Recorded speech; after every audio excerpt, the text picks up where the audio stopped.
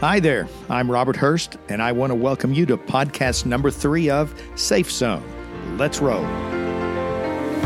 In the Safe Zone, we share ideas, actions, and practical tips to equip you with tools and peace of mind as you help create a safe and secure environment in your church or house of worship.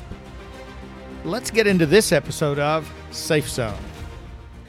Oh, I just don't understand it. Man, he was such a nice guy.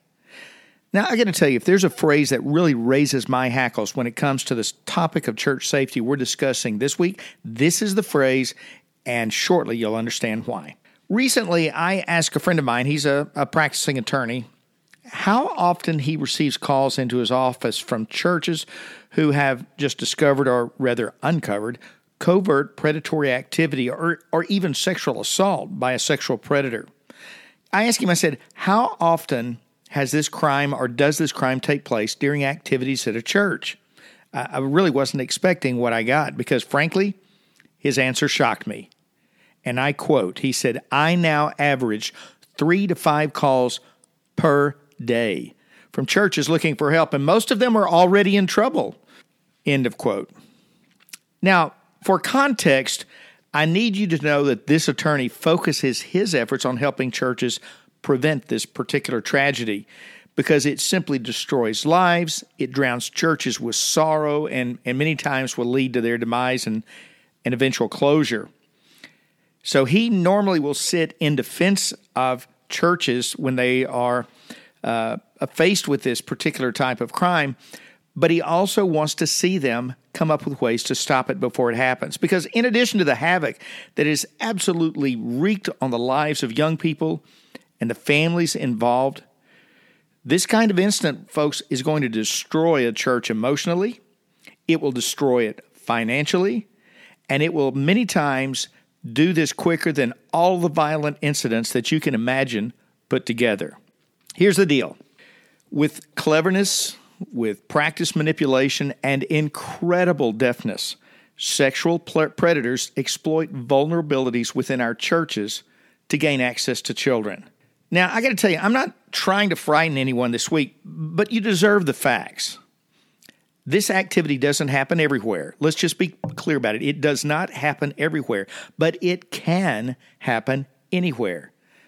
And it's happening way too often, and too many churches wish they had thought about it and grappled with that fact sooner.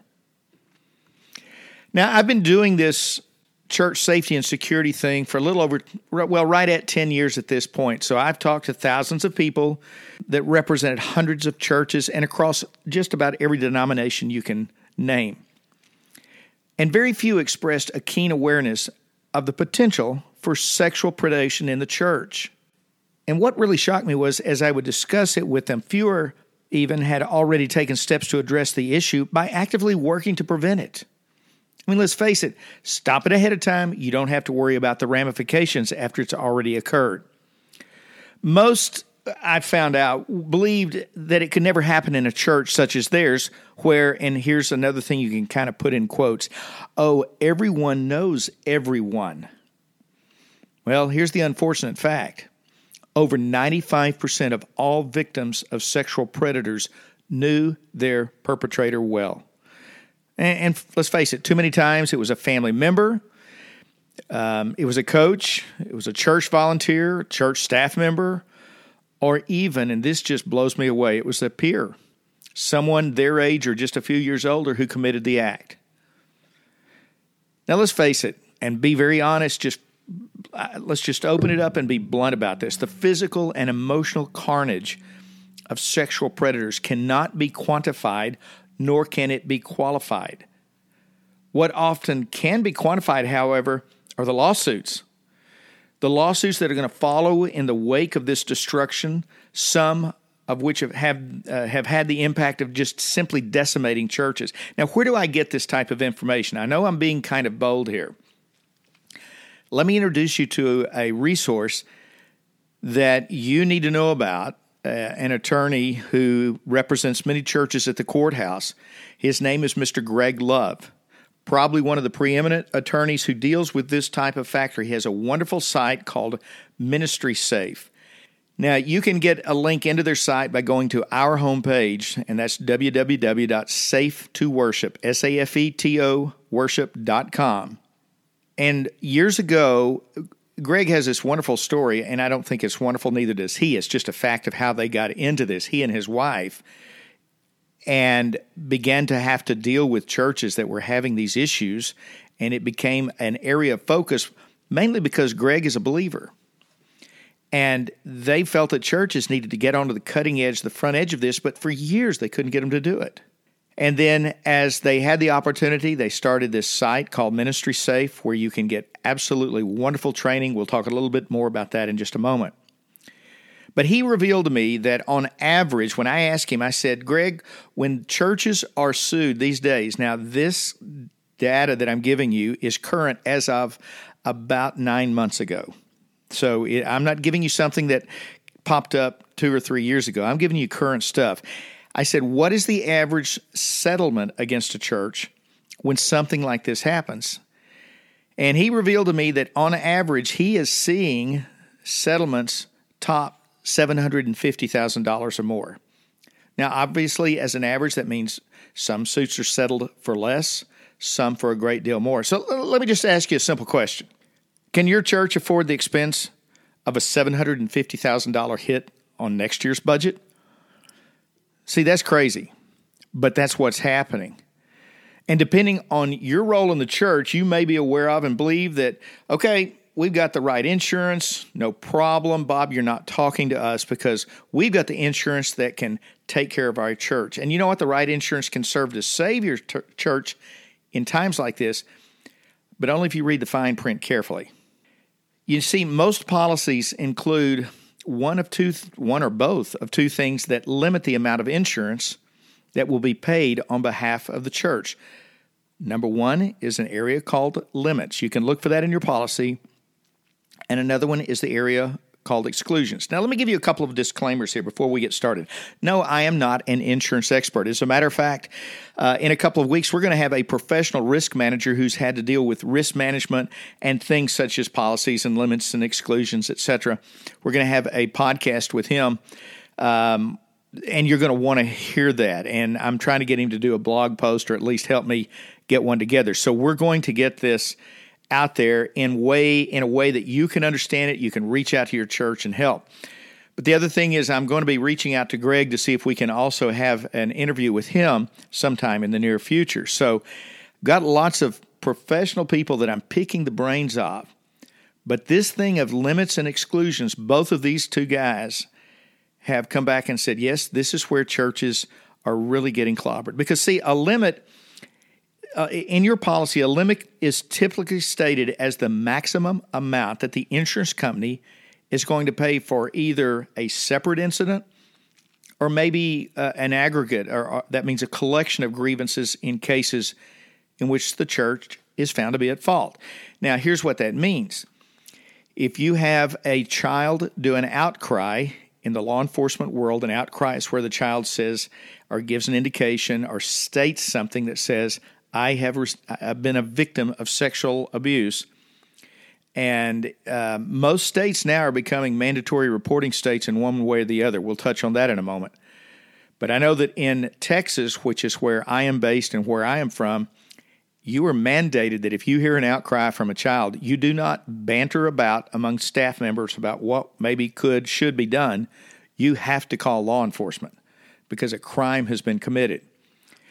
And what they're finding, and Greg has found over the years, is where there is one victim in these cases, usually particularly with churches, there are multiple victims.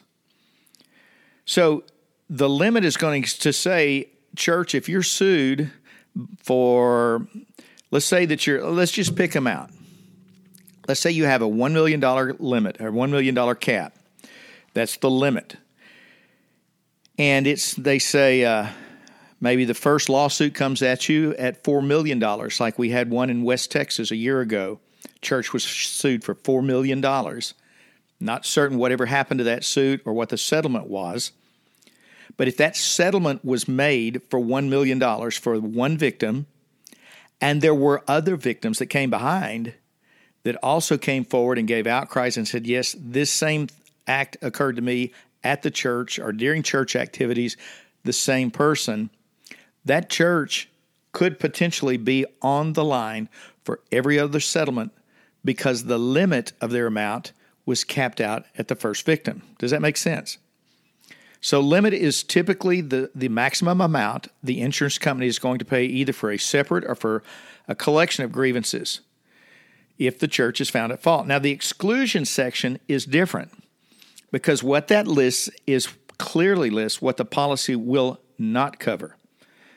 Here's why that is important. I've had church leaders say, yes, but we have professional errors and omissions and professional liability. Folks, you need to go back and start looking at your policies carefully because more and more of them are beginning to classify anything that would be called a criminal act by a staff person or a volunteer.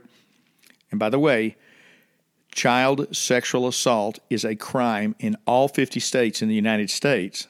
Many of these policies are quietly beginning to say that is an excluded item. In other words, if they've committed a crime that is prosecutable under law, we will not cover that at all. And now that leaves the church liable for the damages totally. And like I said, we're going to have a separate blog on this as well as a separate podcast coming soon. And so if you have specific questions, what I'd like you to do is send us a request or a specific question in on our comments page. You can get that hopefully at the end of this podcast or in the show notes, or you can do it from our website.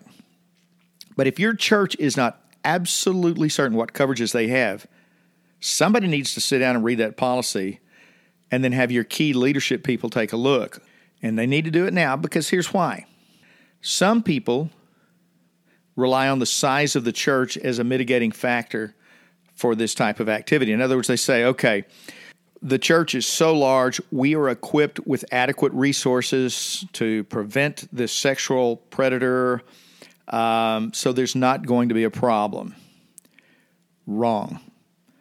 There's the other end of the spectrum where people naively say, well, we're such a small church that we're going to be able to spot issues before they grow into an evil outcome.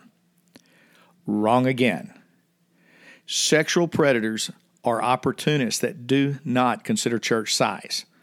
True sexual predators will literally move. They have found a pattern of moving from church to church to church. And they will go, I like the way Greg Love puts it, he says, they will go where the walls are the lowest. So know that it can happen at your church. Know that it may be happening, and please don't be one of those that one day comes up to me and says, yep, it happened, and let me tell you the just negative fallout that happened. So what can we do? There are some things that you can do. First of all, the first step in this is like many things. It's acknowledge that sexual predators could hide and sexual predators could happen in your church. I like to tell people, when you hide your head in the sand like it's never going to happen to you, it always exposes a very vulnerable spot on the body. And bad things still happen even, or especially when we try to ignore the possibility that they could be happening. So don't ignore it. Acknowledge that it could happen. Acknowledge that it could happen in your church so that at least you can get past that first mental block and begin to move forward into something productive and making sure it doesn't happen. Second thing you need to do, develop and then truly implement a written policy that provides explicit, relevant, and tangible guidance to staff and lay people. Now, what do I mean by that? I mean, when I say develop and implement, I have in my years, I've been doing disaster, emergency, crisis, emergency work for 40 years. I've seen people write these policies, and they'll be great in writing, and they'll put them in a 3-ring binder, then they'll slide them in a desk drawer and pat themselves on the head and say, my, what a good person I am. I have a policy. That does you no good if it's not implemented. So you take the policy and then you implement it and you make it explicit to what you're trying to do. But at the same time, you make it relevant. What really happens? I like what attorneys say to me and have said to me for years in all areas of law. They'll say, there's what some people will write down that they're going to do, but then there's what they really do. And when the lawsuit occurs and I put them on the stand, guess what? What we're really doing is what we're going to be going by, not necessarily what they wrote down. So make sure it's relevant. Make sure it gives real guidance, tangible guidance that's very easily set out. It's very easily implemented. And I got to tell you, there's a lot of resources out there. So it's not that hard to do that these days. And I'll give you a place to do that. As a matter of fact, if you have questions about what you could need to include in your policy or what considerations to make, once again, I recommend and point you back to ministrysafe.com. Now, once again, you can reach them through our website. We have an agreement with them. And let me tell you right up front, this is not an affiliate relationship where I get any kind of money from them. My goal right here, folks, is we've got to stop this from occurring in our churches. And I am so proud of the fact that we can partner with Ministry Safe to help try to make you and your church safer. So you can go to our site, you can link into theirs, because they provide an organization with a multi-layer approach to helping to prevent this from happening in the church. And what they'll do in their site is they'll provide several model policies. They'll give you guidelines. And these policies and guidelines can be used by churches of basically any size. So once again, go to safetoworship.com and you will find under announcements where we have affiliated with sending people over to their site. You'll get a direct link into their site for information and training. But you've got to do this. You've got to get the policies there. Because I will tell you this, if you don't have any written policies, 100% of the risk managers, 100% of the attorneys say if there is nothing in writing, when you get to court, whatever took place in actual physical fact is what is considered to be your policy. And you're just a sitting duck at that point. So, first of all, admit that it could happen, acknowledge it, just say, okay, let's know it could happen and let's get something done. Secondly, get a written policy in place. Now, step number 3, develop and implement a program that provides training to your people. But not only provides training, it puts accountability at all levels of the church. And once again, you're going to find great guidelines for this at Ministry Safe. They're an excellent resource. The program is extremely affordable. And by the way, I know there are other programs out there, and I acknowledge that, and great. But what I'm finding is many people that will come up to me and say, oh, I'm with such and such denomination, and they'll give me the name of their program, and I'm like, that's super. Well, I find out later that really what it is the Ministry Safe material, but they built a separate, what I call an internet front door, so it looks like it's theirs. That's fine. Greg's not into this to make a lot of money. He's into this to make people safe, just like me. And I'll tell you what, for a few $100s a year, for proven tools that can help your church protect against this particular issue, and that's a worthy investment, particularly when you consider the lives at stake and the tremendous financial devastation that can occur to churches. Fourth, the fourth step, make certain that your staff, your ministry volunteers, and even your security and safety team members are completely trained and in agreement on this area of concern. Here's why. And this comes from my law enforcement background. Many times, a victim will make an initial outcry. And I told you that is when a kid will give an indication, a verbal indication, I have been the victim of some type of crime. And they'll give this outcry regarding a sexual predator to someone that child thinks is an authority figure, or maybe they think they have the power to help. Too often in the past, this authority figure will turn a deaf ear or blind eye and say, oh, no, you're imagining, fill in the blank for the excuses we'll hear. We can't have that anymore. Your team members are going to need to know how to respond professionally, quietly, but immediately in the eventuality that they are approached by a child. So make sure everybody is trained. Make sure they're in agreement on how it's going to be handled. So that's 4 steps. But finally, this is the one. If churches drop it on the front end, many times we're all dropping it on the back end, and it's right here. We've got to be prepared to minister to those who maybe have already been personally impacted by sexual predation inside their church. And you know what? It may not be in your church. It may be in a church that they attended years ago, and now as an adult, it's coming out.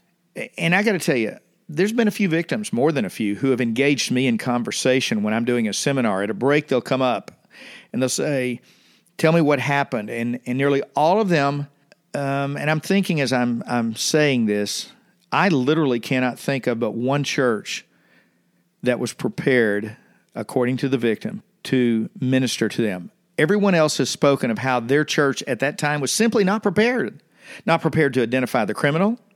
They were not prepared to minister to the deep anguish that they felt as a victim. And here's the deal. If you don't have a solid counselor available on staff or within the church, and that's going to be most of the churches in America, by the way, I acknowledge that, because did you know that the average, depending on which study you look at, the average size church in America is somewhere between 94 and about 128 people. So we're not going to see a lot of highly trained counselors in our churches or in every church. But we've got to be prepared to connect victims with resources within the community to help bring healing and maybe a path forward in life past this incident. Now maybe you begin to see why it really frustrates me to hear people continue to say, I'm just mystified when I hear them say, well, he seemed like such a nice guy. I just don't understand how this happened. It happened because we let it happen. It happened because we were not prepared. We would not even acknowledge in our mind that evil may try to come in the church. We would not acknowledge that a wolf in a picture many times can be seen as a beautiful creature, and in life they can be seen the same way, right up until the time they bite you. So let's do something about this. Let's take action on this. And remember, for more information on Ministry Safe, go to our website, www.safetoworship.com. Click on our announcements tab, and we'll give you a direct link to Ministry Safe right there. Folks, the people you protect may need your trained assistance right now, but more importantly, the church you save may be yours. Until next time, be safe. That wraps it up for this episode of Safe Zone. Take what you learned here and help bring your newfound peace of mind to others by making your church a safer place to worship. I do ask two things of you. First, subscribe to our podcast by hitting the subscribe button in iTunes. And secondly, share our podcast link with others in your circle of influence. Hey, we're all in this together, so let's work together. God bless and have a great week.